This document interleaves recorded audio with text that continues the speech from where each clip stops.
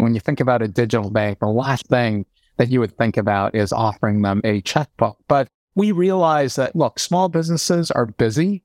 They're not in the banking business to go completely transform their workflows. We want to meet them halfway. We want to help them be more efficient and improve their processes where possible.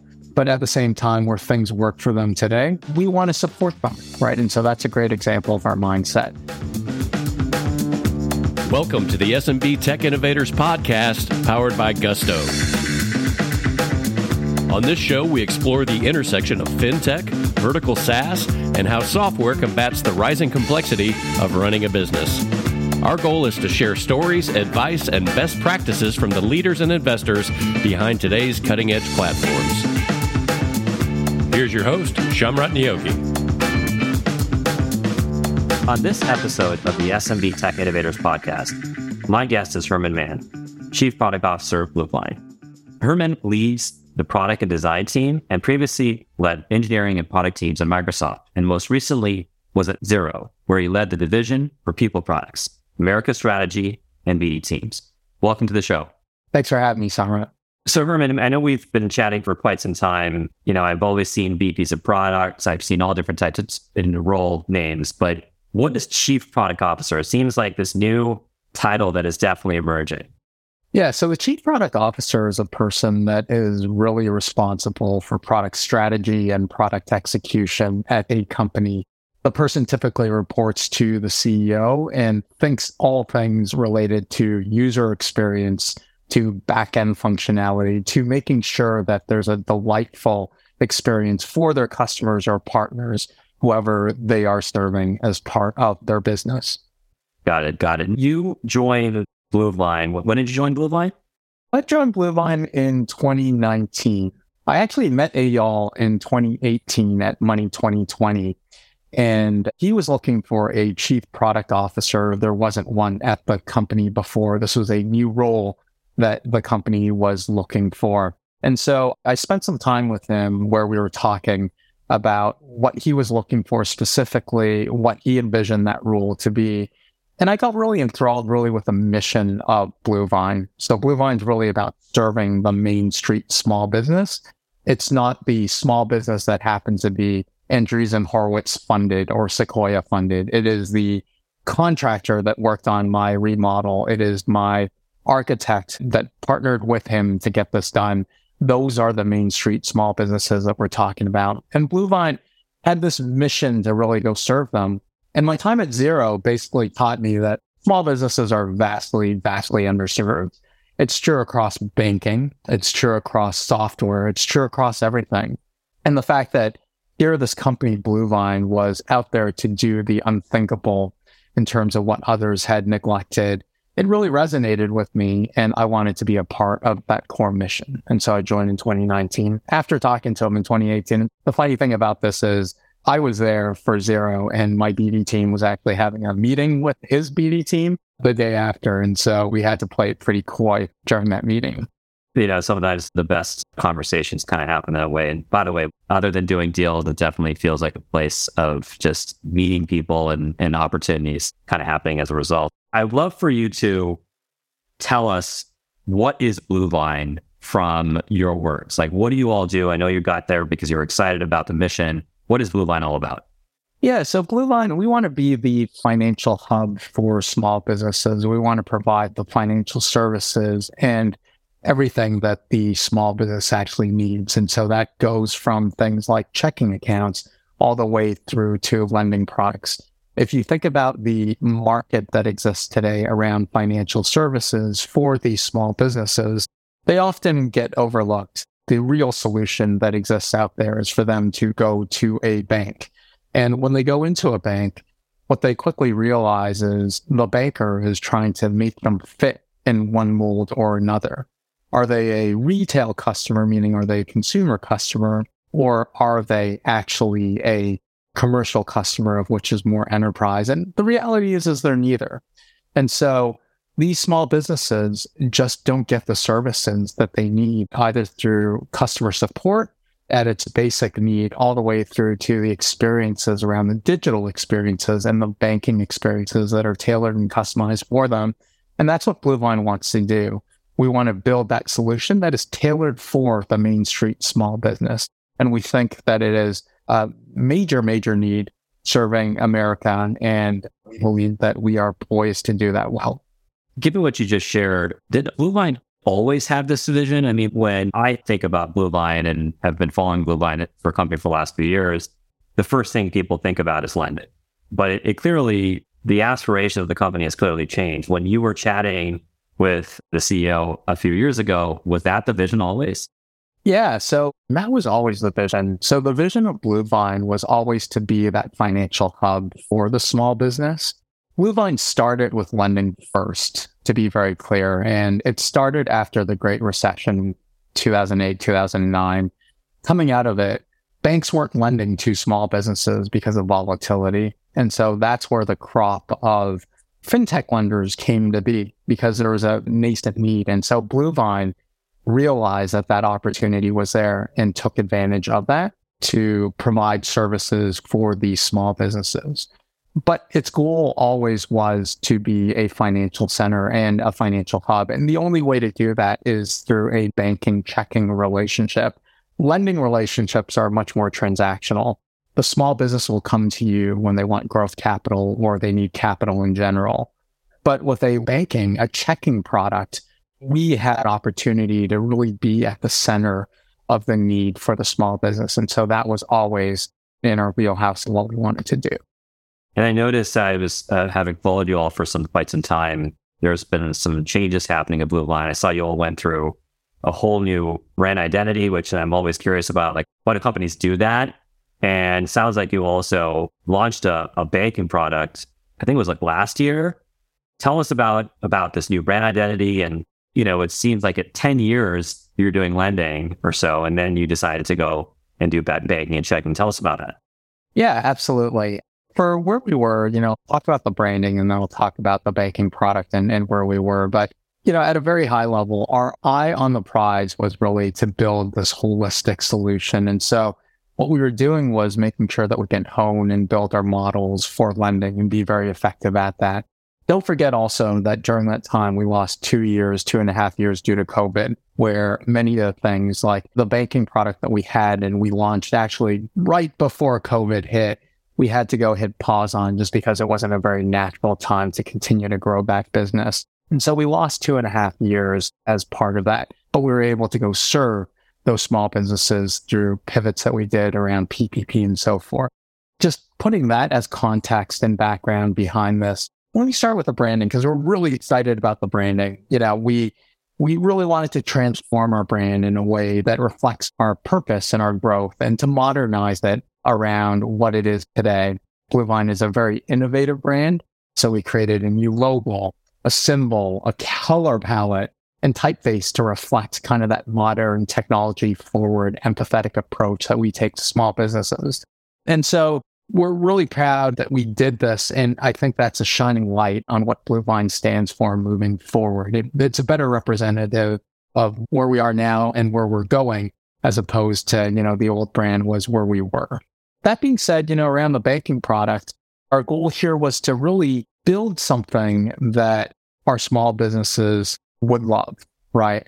We see that there's that opportunity, as I talked about earlier, with the major banks not playing in this role. And an example here is with US banks, right? They had recently announced that they were building a forecasting dashboard for cash flow within their portal. And the reality is this has been done. It's an example of big banks trying to play catch up with the fintech providers so that they could build something that is more competitive, but they're falling short. And so our banking product, I'd mentioned we launched it before the pandemic. We hit pause there, but we continued to accelerate the capabilities as we headed out of the pandemic. And we realized that these small businesses that were served with from Bluevine during the pandemic really needed now a great checking experience. And so through that, we continued to grow that relationship and onboard more and more customers. Talk about some of the unique things that you're doing specifically with some of the features you all have that now your customers have access to, because banking is just so broad. And I know checking and saving is so broad. Can you elaborate? some of the innovative things you've been doing over the last few years? Yeah, I'd love to do that. So in addition to the standard capabilities that you'd expect of a checking account, and obviously we have that, we have a great responsive web app along with a mobile app that is 4.6 rated in the App Store. So we pride ourselves around experiences and what we build. We obviously have money movement and across all rails from ACH, checks and wires through to actually offering checkbooks to our small businesses, which is really unique, right? When you think about a digital bank, the last thing that you would think about is offering them a checkbook. But we realize that, look, small businesses are busy. They're not in the banking business to go completely transform their workflows. We want to meet them halfway. We want to help them be more efficient and improve their processes where possible. But at the same time, where things work for them today, we want to support them, right? And so that's a great example of our mindset. We have other things like sub-accounts as an example. So you have your main account and you can have 5 sub-accounts that you can go stash away money. And that enables profit first accounting, right? A very common and a very popular methodology around small business mindset. So it's things like that that we've included as part of our base checking account here. Really no fees across the board. We just want to service our small businesses. And then as we think about how do we innovate, how do we provide an even more unique experience, we think about things like account access. So we enable customers to grant authorized users, other owners of the business, co-owners, employees, accountants, access to their Bluevine business checking account and their line of credit accounts. It's really about how do we bring the small businesses team onto Bluevine to support them in what they need. The other thing we're doing is really banking for accountants, right? Samrat, you know how important accountants are on the payroll side. Equally as important for banking. And it's incredible that actually accountants don't have a solution that makes them more efficient for the tens and hundreds of clients that they serve. It's mind-boggling that no one has done that. And we believe, and especially my time at Xero, has taught me that that's super critical and super important. So we built an accountant channel here where we are building the best workflows for these accountants. And they're going to have their own secure login. They don't need to share logins amongst people with their clients or with people in their firm. The firm has their own login. They can actually go in there and create other rules within their firm to go manage clients. We have an accountant dashboard where there are things like the ability for them to download bank statements so they can reconcile at the end of the month or at the end of the quarter or so forth. Right? All things related to bills and approvals are all there. So how do we make them more efficient? We do this by focusing on the accountant and building the accountant dashboard. Other things include like bills management. We've built things around bill pay, and we've built things around payments where we've created an inbox that customers can forward all their bills and things to so that bills can be created and tracked and so forth. We built bill approvals within our portal that allows a contributor of a clerk, if you will, of that small business, or even a bookkeeper of that small business to upload bills into the portal and to get approval and to create ad hoc approval as part of that to meet the business need. And lastly, when we think about this, we think about what makes sense for the small business. And what I mean by this is, I don't know if you know this, but we actually offered like a 2% APY on our checking account, right? This is really unheard of in the industry. Typically, there's a savings account and there's a checking account, as you had started off mentioning. We actually combine both because we don't believe that the small business needs to think about moving money between them to earn interest. Why not let them just earn interest in that account? And so that's what we've done there around how we think about the product and creating something that really works for the small business. Just 2 things. One is everyone defines small business differently. And, we've all seen Brex, quote unquote, get out of the small and medium-sized business, but they're still serving like startups, which one can define as a small and medium-sized business. But like, how do you all define what is an SMB? It sounds like you're serving the mass market, but maybe you all define it differently. Yeah, so we are serving the mass market. We're serving the smallest segment of the SMB. We aren't serving the larger ones. I think the best way to think about this is when you're at about 5 million in revenue and above, you start getting an actual banker at a bank. They start thinking about you as, all right, you're going to grow beyond. So the question is for the 5 million and below, how do we serve them efficiently and effectively? And I think it's a really hard problem to go solve in general. I think you've seen a lot of players try to exit the space because they can't think through the unit economics and making it all work. But at Bluevine, we're very focused on the segment for two reasons. Number one, our founder, Eyal, his dad was a small business owner. He was a physical therapist. And so I believe his dad was pulling about 1 million a year in revenue and just couldn't get the banking solutions that he needed. And so he's very passionate and very dedicated around that segment. So that's number one. And number two is we've combined a combination of technology and processes that allow us to actually scale, to allow us to actually acquire, to allow us to actually do the automated KYB and KYC in a regulated way, such that the unit economics actually work here. And we're excited because no one has actually done this for this segment before. And we believe we're going to make a huge impact to the segment. So, I just to kind of step in a little bit, like it feels to me that there is another neobank kind of like coming out every 3 or 6 months. I mean, definitely see it on the consumer side. We know that there's other, we mentioned Brex really for a hot second here. Like, what's happening here? I mean, how do you all see the fact that there's another emerging, with banking as a service coming out, and there's all these other players that are making it easier to offer banking products? How do you think about the fact that there's emerging players coming out? I'm not going to say left or right. It's, as you stated, it's pretty hard, but it seems like it's easier to offer banking products. Yeah, I think it's definitely easier to offer banking products, but it's equally as hard as it was yesterday to do them right. And I want to make a very clear distinction there.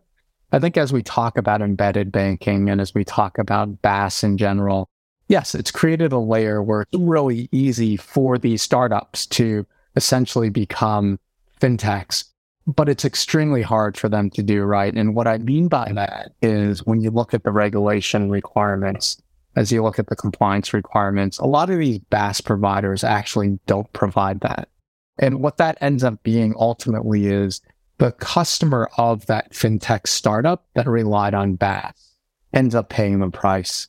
Because ultimately what ends up happening is the regulators come in, they constrain all the money movement, they constrain the ability for that fintech to do anything for that customer, and that's where they pay that price. So I think there is a startup mentality around banking. BaaS certainly has enabled that to occur. But I think there also is, people have to keep in mind that, look, it's important to not only start something, but to finish something. And I think in 2023, especially with the macro environment and the regulatory environment, there's going to be a lot of consolidation, M&A, and there's just going to be a lot of weeding out of those solutions that popped up that maybe weren't really as end-to-end as customers had thought. I'm curious, there's this surgence of vertically integrated software companies that are now saying, oh, because of the BaaS providers, I can offer banking versus you could go to a traditional bank, FI, you can go to Chase, you can go to a modern solution like yourself. You can also say there's these vertical integrated. What's your take on the notion that there's these vertical integrated solutions that are also exploring banking as a possible solution for their customers? And how does a small business sort of decide, let me go to Bluevine versus another sort of vertically integrated solution?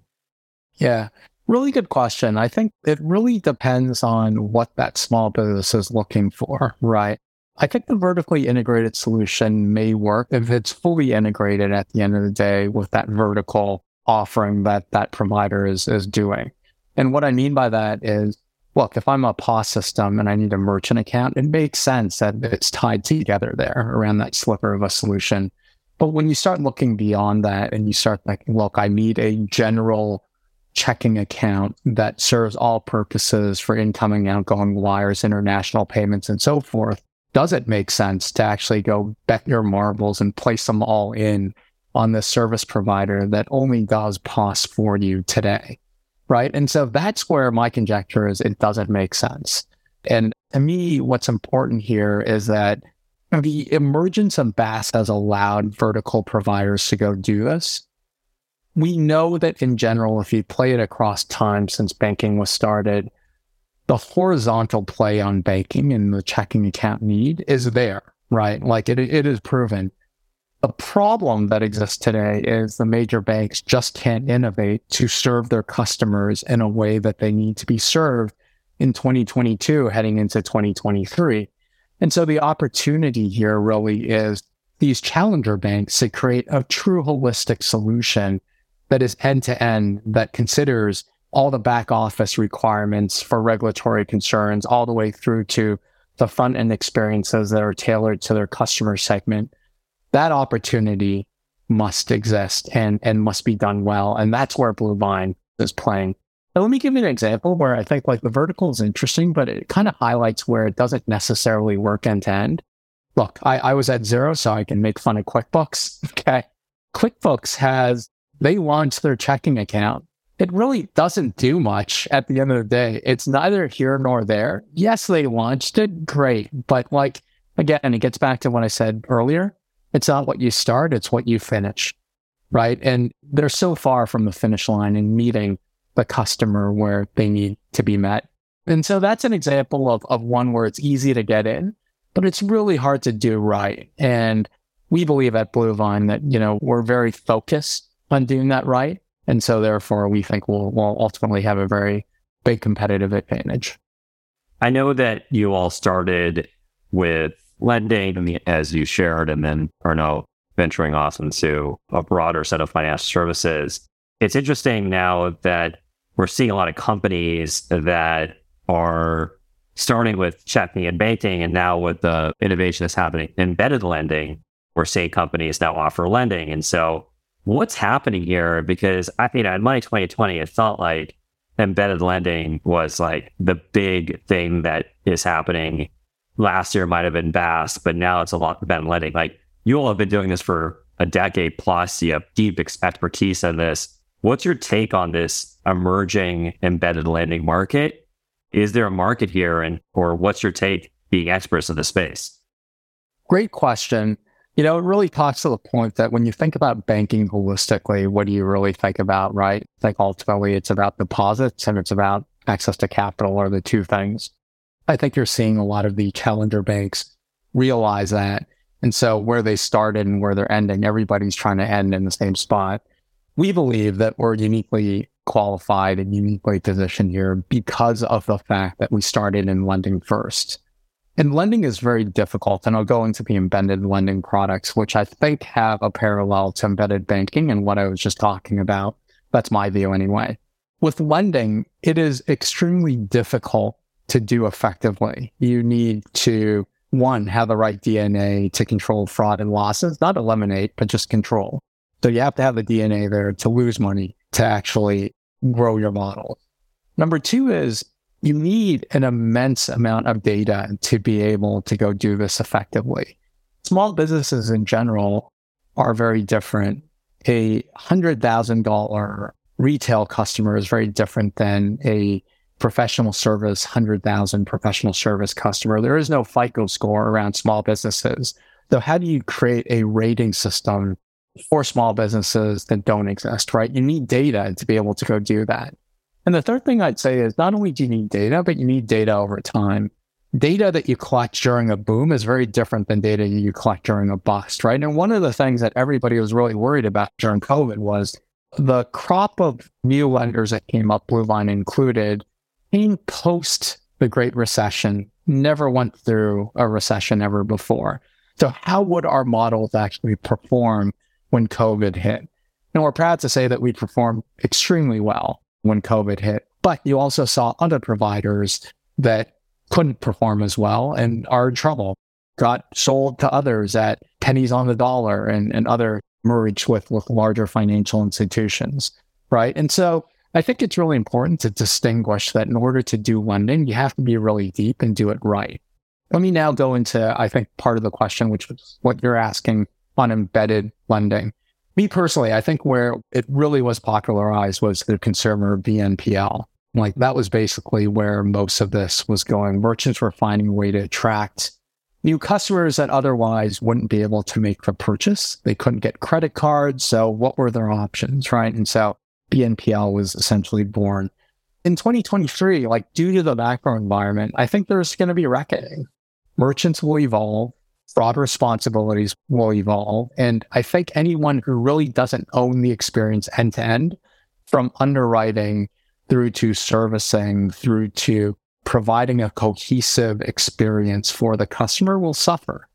The real question is can you outsource lending to a third party? And, my take is it's extremely hard to do well.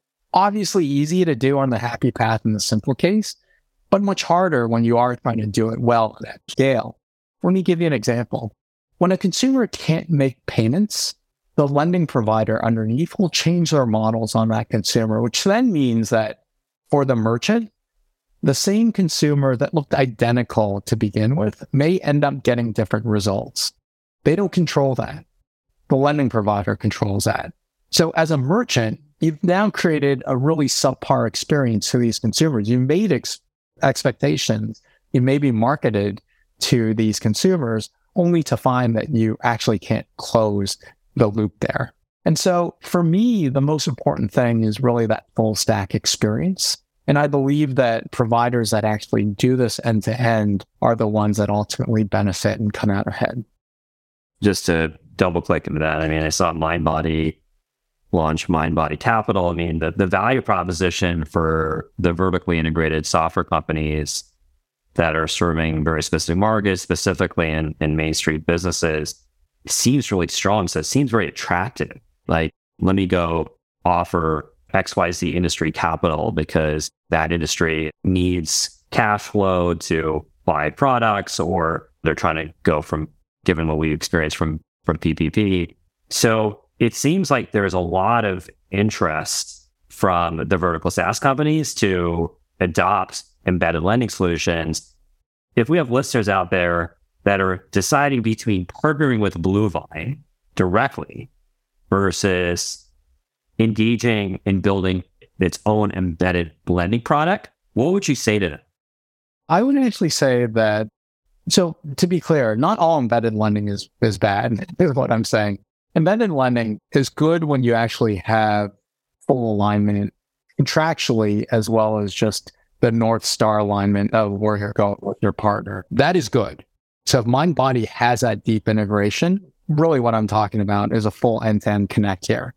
Where it's problematic is when you basically outsource your lending to the embedded lending provider, which is to say, hey, I just need you to provide capital for this.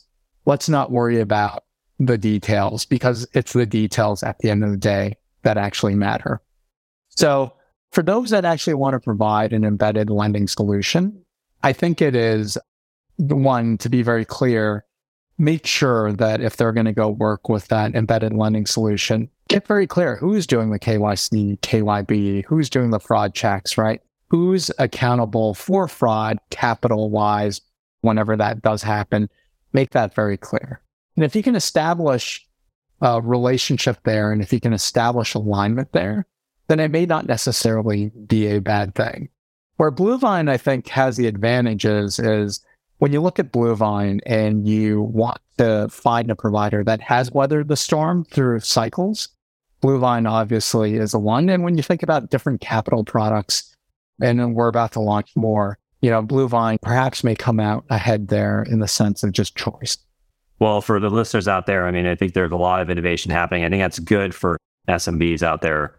I want to switch gears and just talk about how you operate as a product leader who is thinking about this market. We kind of highlight this a little bit about SMBs and segmenting the different type of SMBs. Bluevine obviously serves all different types of companies, especially in the less than 5 million revenue line. But there's so many nuances to, you talked about your founder and the type of business that his father had, but it cannot be any different than someone who is running a landscaping company. How do you use customer segmentation to drive roadmap priorities? How do you actually think about it Or is that really hard to do given that it's just so nuanced there? Because you all are a horizontal platform, you're serving different types of industries. I know you have this 5 million revenue line. Like, tell me more about how you make those product choices. Yeah, absolutely. It starts with really, at the end of the day, understanding your customer and your pattern matching. Many of the times, there is some commonality with the different customers and the micro small business segment of what they need. They need great money movement at the end of the day. The faster you can move their money and the longer they can hold on to their money, that's universally true, regardless of whether or not they're a contractor or they're a retail business. When you start looking at capabilities around bills and paying bills, the approval workflows are common. It might be that there's 2 layers or 3 layers, or it originates through an accountant, or it originates through a clerk, but the workflows are very common. And so it starts with us with really understanding what the customer wants. And that goes through qualitative interviews that we do with customers, surveys that we do with prospects. And to be very clear, we spend so much time with customers, both past and present. Those that have churned from Bluevine, we equally want to hear from them. What were we insufficient with? So we do spend our time there, and we get a very, very clear view across that. The other thing that we do is also we use Mixpanel, right? And the quantitative nature of just knowing what the behavior is. And so a combination of everything kind of helps us inform what are the things that we want to do. And lastly, I'll say that obviously, as chief product officer, I feel convicted on certain things that we're going to go build. That conviction, again, will be tested with customers before we build sometimes, right? Or sometimes if it's small enough, we just launch it and then we see how it performs. I'd be stupid to ignore what else the market is also doing. Our competitors in the challenger space, our incumbents, what are they doing? Better understanding that, but then also understanding industry trends as well. Like we've seen social influence so much more around behavior and how people behave. Social basically helped push forward the whole Ubers of the world around the gig economy. So I'm constantly looking at what are the macro trends that are happening as well to inform potentially where banking might actually go. When you built your banking and checking products, did you all build it from scratch, or did you all decide to work with one of the various SaaS providers? How did you all make that decision? Yeah, great question. We didn't work with a SaaS provider. So we worked with a sponsor bank. And then within there's a processor that we work with. And that processor basically is the API into the sponsor bank. But we are responsible for all the KYB, KYC, AML, fraud checks, everything. And that's a difference, by the way, between a BaaS provider and what we do. A BaaS provider says, don't worry about the compliance. We'll take care of it for you. But BaaS providers don't really do it because they don't really understand the depth of what may happen for that segment. There's no side skirting the work that needs to happen. If you're going to provide checking accounts or lending, you really need to understand those customers that you onboard onto your platform from a regulatory perspective all the way up. And so what Bluevine did was when we worked with our sponsor bank and we're on Coastal, we chose a partner that we felt that we would be aligned on from a STIRV perspective. And then we used a processor that we felt comfortable with around integrating to go get access to the ledger and to do money movement on Coastal's bank accounts. I'm curious, there's a lot of companies, founders, chief product officers, heads of product that kind of making that decision, right? They're deciding, do they work with a sponsor bank? Do they go all in, build it themselves? Do they work with a BaaS provider? Lots of companies are sort of thinking about building products and services. Whether they should or not, that's a separate question. And what's your advice to these companies that are going on that journey and saying, I'm ready? Should I offer banking solutions? Should I be offering financial products? And then should I be going at it alone with a sponsor bank and with a processor, or should I be using a BaaS provider? Like, what advice do you have for them?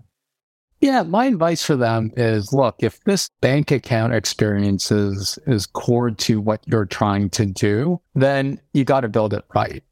It's part of the definition of your company and who you are. And there's really no quick win is ultimately that. And yes, you can start something maybe with BaaS, but it's not going to be the solution that takes you to the promised land, so to speak. compliance and regulation it cannot take a backseat to innovation. It just can't. If anything, I would say that compliance and regulation can help speed that up if you do it right, because the regulators aren't on you. And so you really need to know that. And so that whole mindset around move fast and break things around the social era, while it somewhat applies to banking, the major difference is there are regulatory guardrails on banking that you just can't sideskirt. So my advice to them is spend the time to properly understand the regulatory and compliance requirements, the frameworks that you need to do. Implement those, implement the controls in your own company, get the right expertise, staff appropriately, and develop a relationship. If it is with a BaaS provider, develop the relationship and get very clear on where they stop and where you start. But you, as the company that wants to do the embedding, must be responsible to fully understand that you cannot outsource that if you want to be successful. It just sounds so easy, though. I feel like a lot of, I'm not going to go to the social era, but it does sound like, I can just plug this thing in and I'm ready to go. What I'm hearing from you is it's going to come back to you. How do you kind of get through that? Because, by the way, we see this payroll is highly regulated space, so we're very familiar with the things you're chatting about, but the BaaS providers are all coming in saying, hey, we got you covered. Yeah, I think it's really asking the five, go deeper, the 5 whys, so to speak. Why do you have us covered? Why do you think this won't be a concern? And just go dig deeper in there and see what they actually do. Again, the reality is if I were to make a prediction in 2023, I believe regulation is going to start coming for fintechs.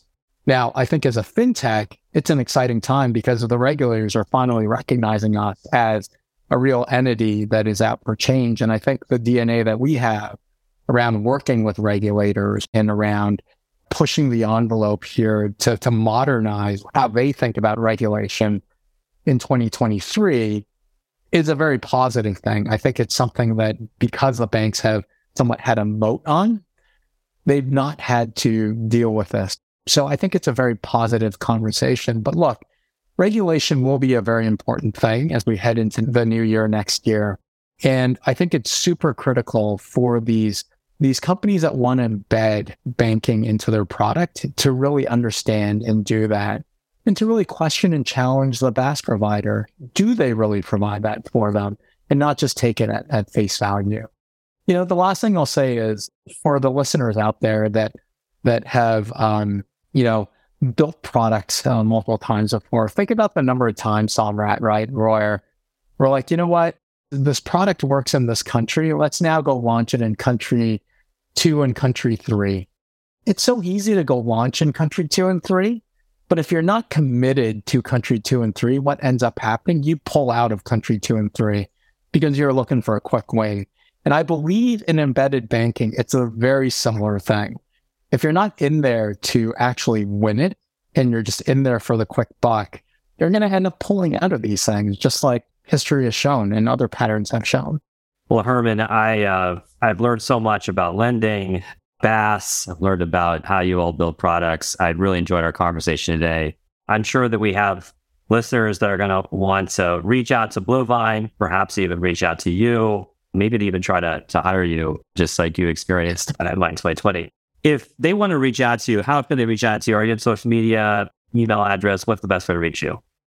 Yeah, I am. I'm on Twitter. So reach out to me at Herman_man, M-A-N. So HERMAN_man. Also on LinkedIn. So Herman J. Man, all one word. J for John in between. So do that. Awesome. Well, that's all we have time today. For everyone that's listening, we have links to any resources to learn more about Bluevine and the great services that they offer to small and medium-sized businesses. Thanks again for listening, and look out for the next episode. Thank you for listening to the SMB Tech Innovators Podcast. If you enjoyed this episode, please leave a review and subscribe to enjoy future episodes. This episode of the SMB Tech Innovators Podcast is brought to you by Gusto Embedded. Gusto has spent a decade building and testing its payroll, tax filing, and compliance infrastructure, which is available as a robust set of APIs so you can develop custom-tailored payroll solutions. For more information, go to embedded.gusto.com.